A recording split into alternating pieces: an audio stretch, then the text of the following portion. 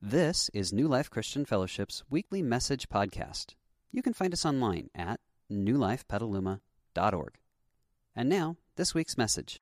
Thank you. Hey, happy Easter, everybody. It is so good to be here. This is like our first Easter together. Like last year we were outside. Remember that if you were a part of things with us? Yeah, and then like 2 years before that it was all online. I don't even know who was there. I was like, I'm here, but is anyone there?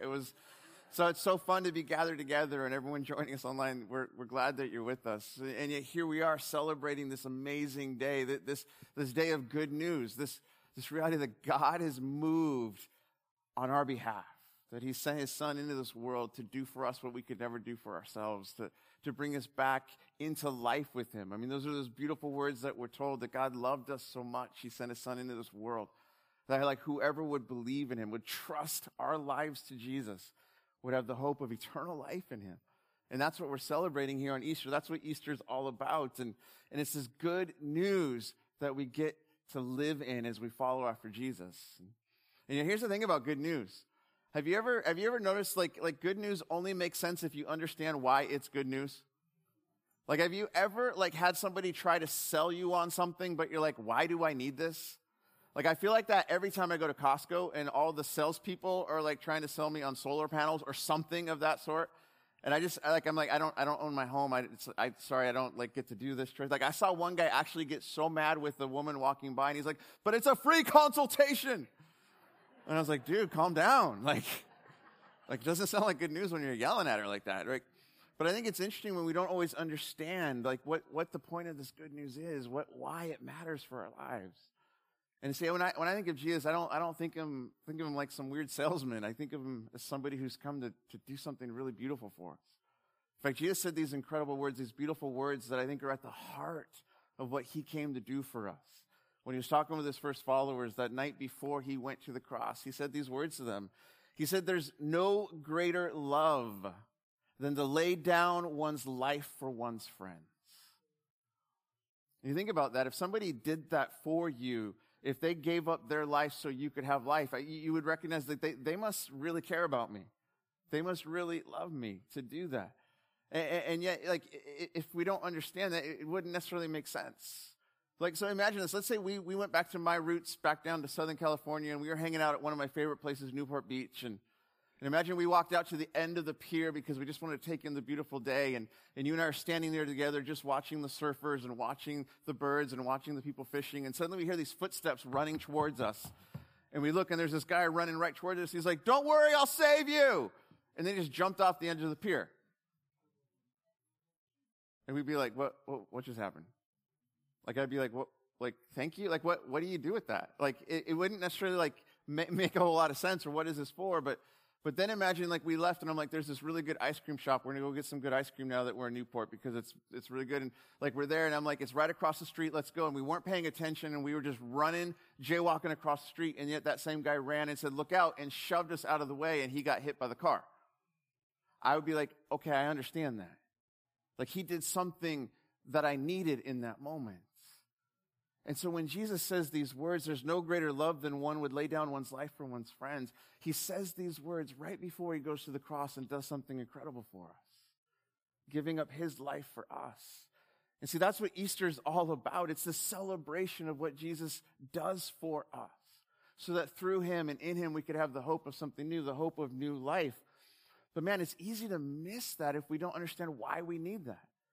And when we miss that, it's easy to think of Easter as just some kind of like religious celebration that we do once a year, like something that we do just to check the box, to maybe earn some credit with God if we're even kind of aware that maybe there is a God, or maybe just to earn some credit with our family, right? Like, let's just make Mima happy and go with her to Easter, right? And yet we can miss out that maybe there's something more to it than that, because what if there's more to Easter than what we so often think? What if Easter is actually about this good news, that it's the greatest news we could ever hope for? And if that's the case, then it's worth leaning in to understand what it is. And yet if Easter is about good news, it's good news because there's a reason we need it. Like, there's something going on in our stories that might require us to have the need of rescue and hope of what Jesus has come to do for us. And that reality is what the first followers of Jesus realized when they began to walk with him and follow him and see what he had come to do. And then when they encountered him on the other side of Easter, Like when he was killed and then he came back and they're like, wait, what? They realized that this was so much greater than anything they could think, and he began to change their lives forever. And so as we look at the things that they write about him, what they discovered about him, so much of what we have in the pages of this book is what they encountered with Jesus. The early leaders who began to follow Jesus began to write to the first Christians to say, this is what it's all about. This is what Jesus has done for us. And I want to walk through one of the things that was written so long ago by one of the early Christian leaders, this guy Paul, about why this is good news. And in one of his letters to the early Christians, he's helping them understand what was going on in our story, that we would need rescue, that we would need help, we would need a Savior to come in. And I just want to jump into this, but as we start, I want you to recognize that where Paul is starting in this moment of his letter, he's starting with the reason why we need good news. And so it's kind of like if you go to the doctor and you get the prognosis, and you're like, I don't like the news. And we can get upset about that, or we can get defensive about that, or we could say, hey, what could be done about this? And so as we jump in, I want to wrestle with this, with what Paul's writing here. And I want you to not miss this as Paul's writing. He's writing about this reality as if it's in the past tense. Because he's writing to people that experienced something in Jesus that changed their story forever, meaning that they were experiencing the hope of something new, despite the reality of what was once true in their story. And so let's jump in and see what Paul has to say about this whole idea of why Jesus is really good news. And so he writes this in Ephesians 2. He says, hey, once you were dead because of your disobedience and your many sins. Well, that's a downbeat. I don't know about you, but dead never seems like good news. Like, right? Like, okay, what's going on? And what Paul's unpacking here is, hey, there's this reality in this world that when we don't pursue the things that God wants for us, when we do our own thing, when we walk away from God, we actually experience this death, this spiritual reality of being separated from God. That idea of sin, not a fancy word, not something we like to talk about, but man, I'm guilty of it. It's whenever I fail to do the right thing or I choose to do the wrong thing. Is it just me? Yeah, 3 of us. All right, you're with me. I mean, this is what God warned in the very beginning when he created our first parents and said, you're free to enjoy this world I gave you. There's one thing that's not for you. Like he never intended for us to know the darkness of evil. So he's like, avoid this one thing. And yet when our parents did the one thing God didn't want them to do, they walked from life into death. Because anytime we walk away from God, it's always towards death, because God is the source of life. And it doesn't matter what direction I'm going, if it's away from God, it's always from life towards death. And this is what Paul's saying. Here's the reality of what we were all experiencing. And so he goes on and he says, you, this group of people, you used to live in sin, just like the rest of the world, obeying the devil, the commander of the powers in the unseen world. He's the spirit at work in the hearts of those who refuse to obey God.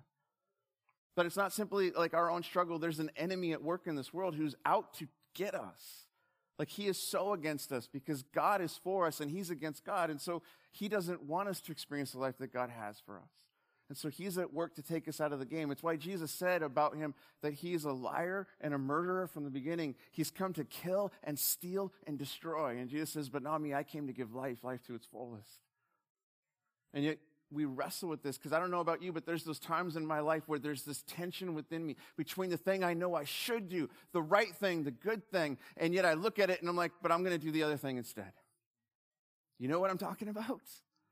And there's this spiritual war going on around us and within us, and it's got consequences. And so he says, all of us used to live that way, following the passionate desires and inclinations of our sinful nature. And by our very nature, we were subject to God's anger, just like everyone else. I don't like those words. Like, I look at that and I'm like, I'm wrestling with this. Like, Paul, what are you talking about? Like the idea of God being angry with me does not make me feel good.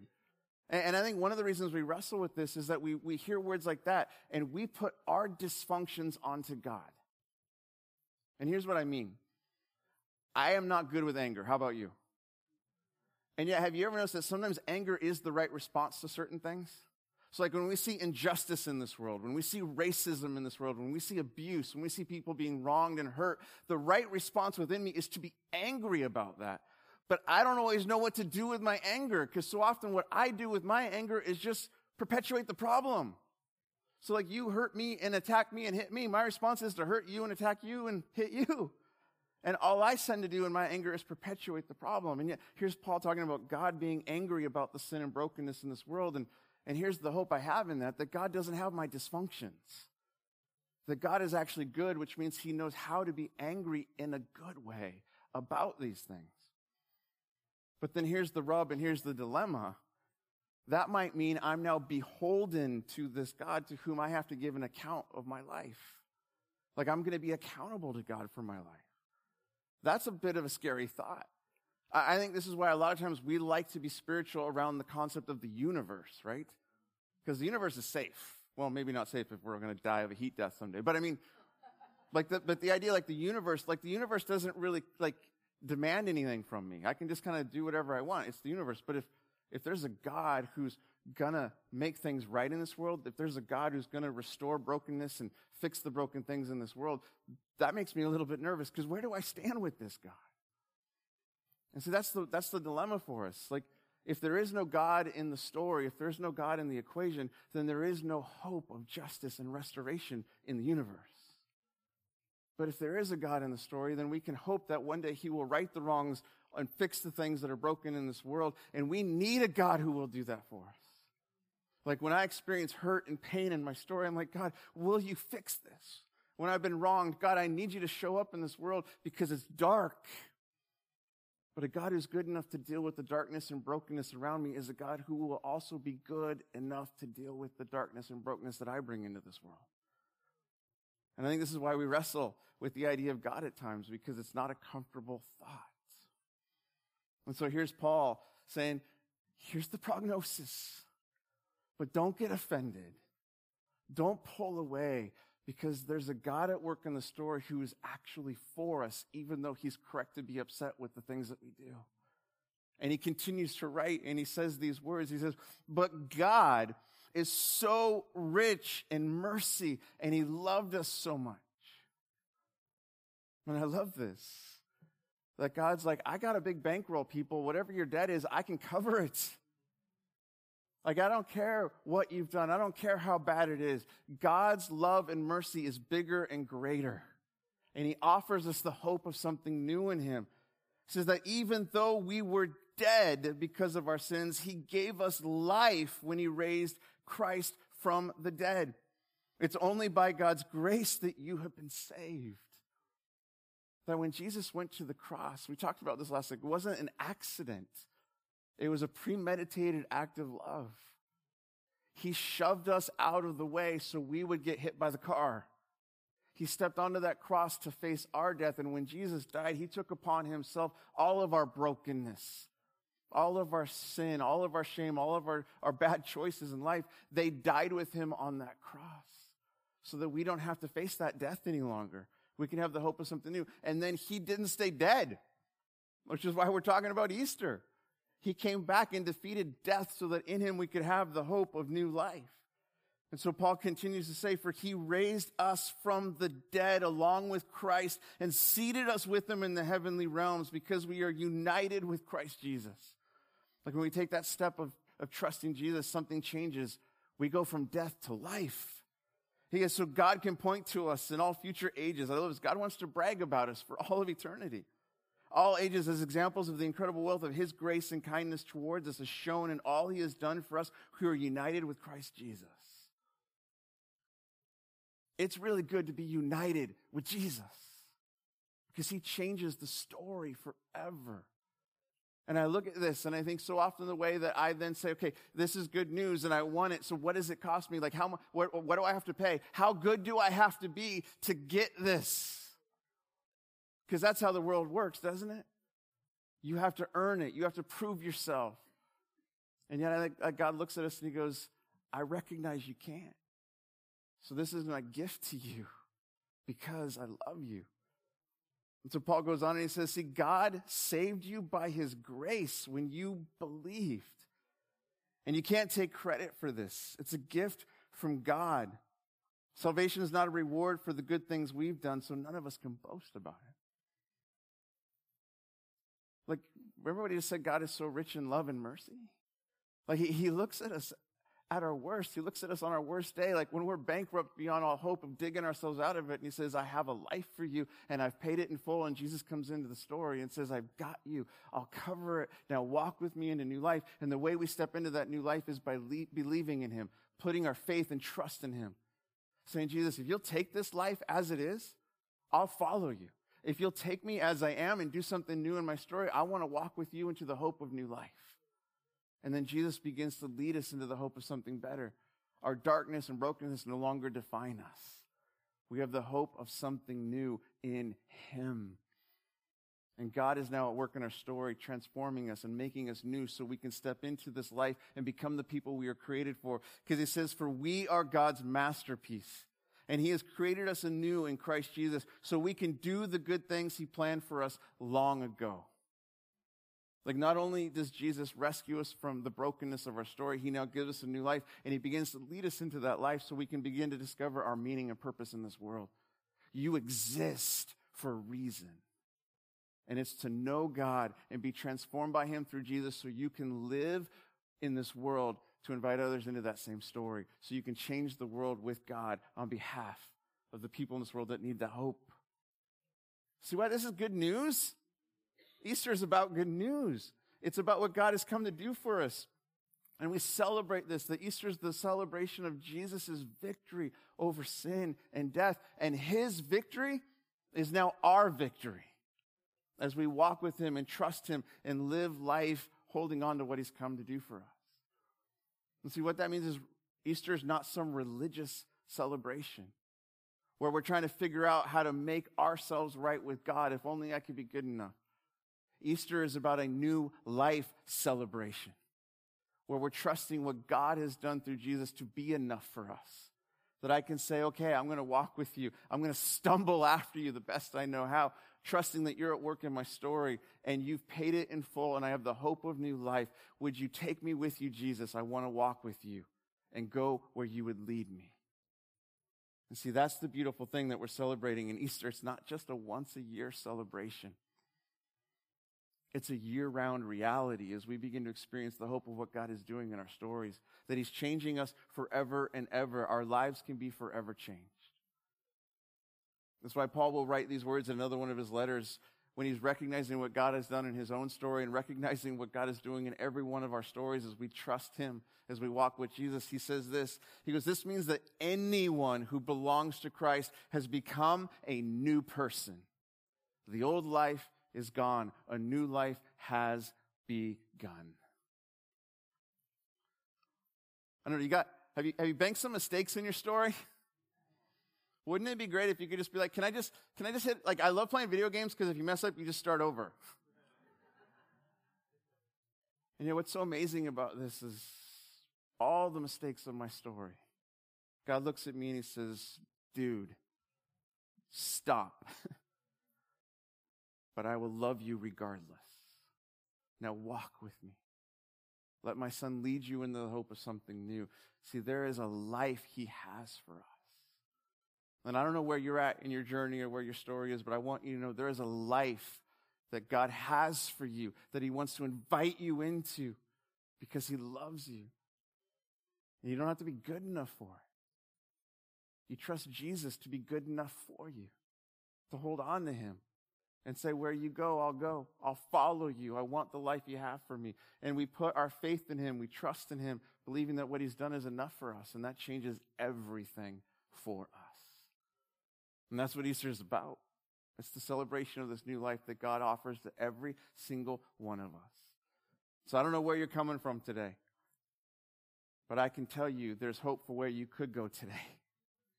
That you could be transformed in a moment by simply saying, Jesus, I need you. I want you. Would you change this life and give me the hope of something new? And it's not just for people stepping in for the first time, because I pray that prayer all the time. Jesus, help me. And he's so good because he shows up every time and says, okay, let's keep walking forward. There's something really beautiful that we get to celebrate as we follow after Jesus. This beautiful thing that he invites us into to be a part of with him. It's called baptism. Baptism is kind of like the getting jumped in ceremony of a follower of Jesus. Like if we want to join his gang, that's how he jumps us in. And baptism is this beautiful picture of what we're experiencing as we put our faith in him, as we're trusting him. Jesus, I believe in you and I want to follow you the rest of my life. And it's something that he invites us to do. He calls us to do as we follow him, to take that step of saying, I identify myself as belonging to you. I want to give my life to you. Does it mean we have it all figured out? Of course not. Does it mean that we walk on water? Of course not. It means that we're just trusting in the one who does have it all figured out to continue to grow us and lead us. And something really beautiful happens when we take that step of baptism. It's this beautiful picture of what God is doing in our story. When we go under the water, it's the symbol of being buried with him and dying to our old life. And when we come up out of the water, it's this beautiful picture of stepping into the new life he has for us, rising up with him into that new life. And when we're ready to take that step of baptism, basically this is what we're saying. Wherever you're going, Jesus, take me with you because I want that new life. Today we're going to celebrate with friends who are taking that step of being baptized. And so I want to invite you to be a part of the celebration wherever you're at in your journey, your story. If you're just checking things out and you're like, what the heck is going on? I try to explain a little bit of what the heck is going on. And if you have a desire for that in your own life, if something's just saying like, I think I need this, I just want to encourage you today as we're hanging out, don't be afraid to say, hey, Jesus, if you've got something for me, would you show up? Like prayer doesn't have to be fancy. You could literally be in the room right now and just say, Jesus, I need you. I don't know what that means, but would you show up? And just let him begin to show up in your story. But today we're going to celebrate with friends that are getting baptized. And here's what I love. You're going to see a generational spectrum today. Because Jesus doesn't discriminate based on your age. There's no one too young and no one too old for the new life he has for us. And so we're going to go into this moment. And so here's how you participate today. If you're being baptized, I'm going to invite you to come on up right now as I'm talking and queue up over here with Christy and the things. And if you're friends that are going to be a part of it with them, head on up over there as well. And for the rest of us who are taking this in and watching, we're going to go into a time of celebrating with them. And so here's what's going to be happening as they're getting baptized. They're going to step into the waters, and their friends and family will be around them, and there's going to be someone just asking them a very simple question. Do you trust Jesus with your life, and do you want to follow him? And basically what we're looking for is something like this. And then we're going to baptize them like Jesus told us to do. We're going to baptize them in the name of the Father and of the Son and of the Holy Spirit. Because when that happens, we are now jumped into God's gang. We're a part, like we're taking his name as our name now. This new life that he has for us. And so as they're doing that, your job is to celebrate and cheer and clap and shout like it's Super Bowl and your team just won. And while we're doing that, we're going to be worshiping and singing songs. And if you're like, okay, what do these songs look like? What are these songs about? It's our chance to worship God. Let these songs shape a prayer in your heart. And if you're like, I don't know what all the words mean, that's okay. Invite him to be a part of it with you. Jesus, I want this life you have. And let him meet you in this place. And so does that sound like something we can do? Yeah, so let's get started. Let's jump in and celebrate together. We hope you enjoyed this week's message. You can find more information about New Life, including contact information, at newlifepetaluma.org. Thanks for listening.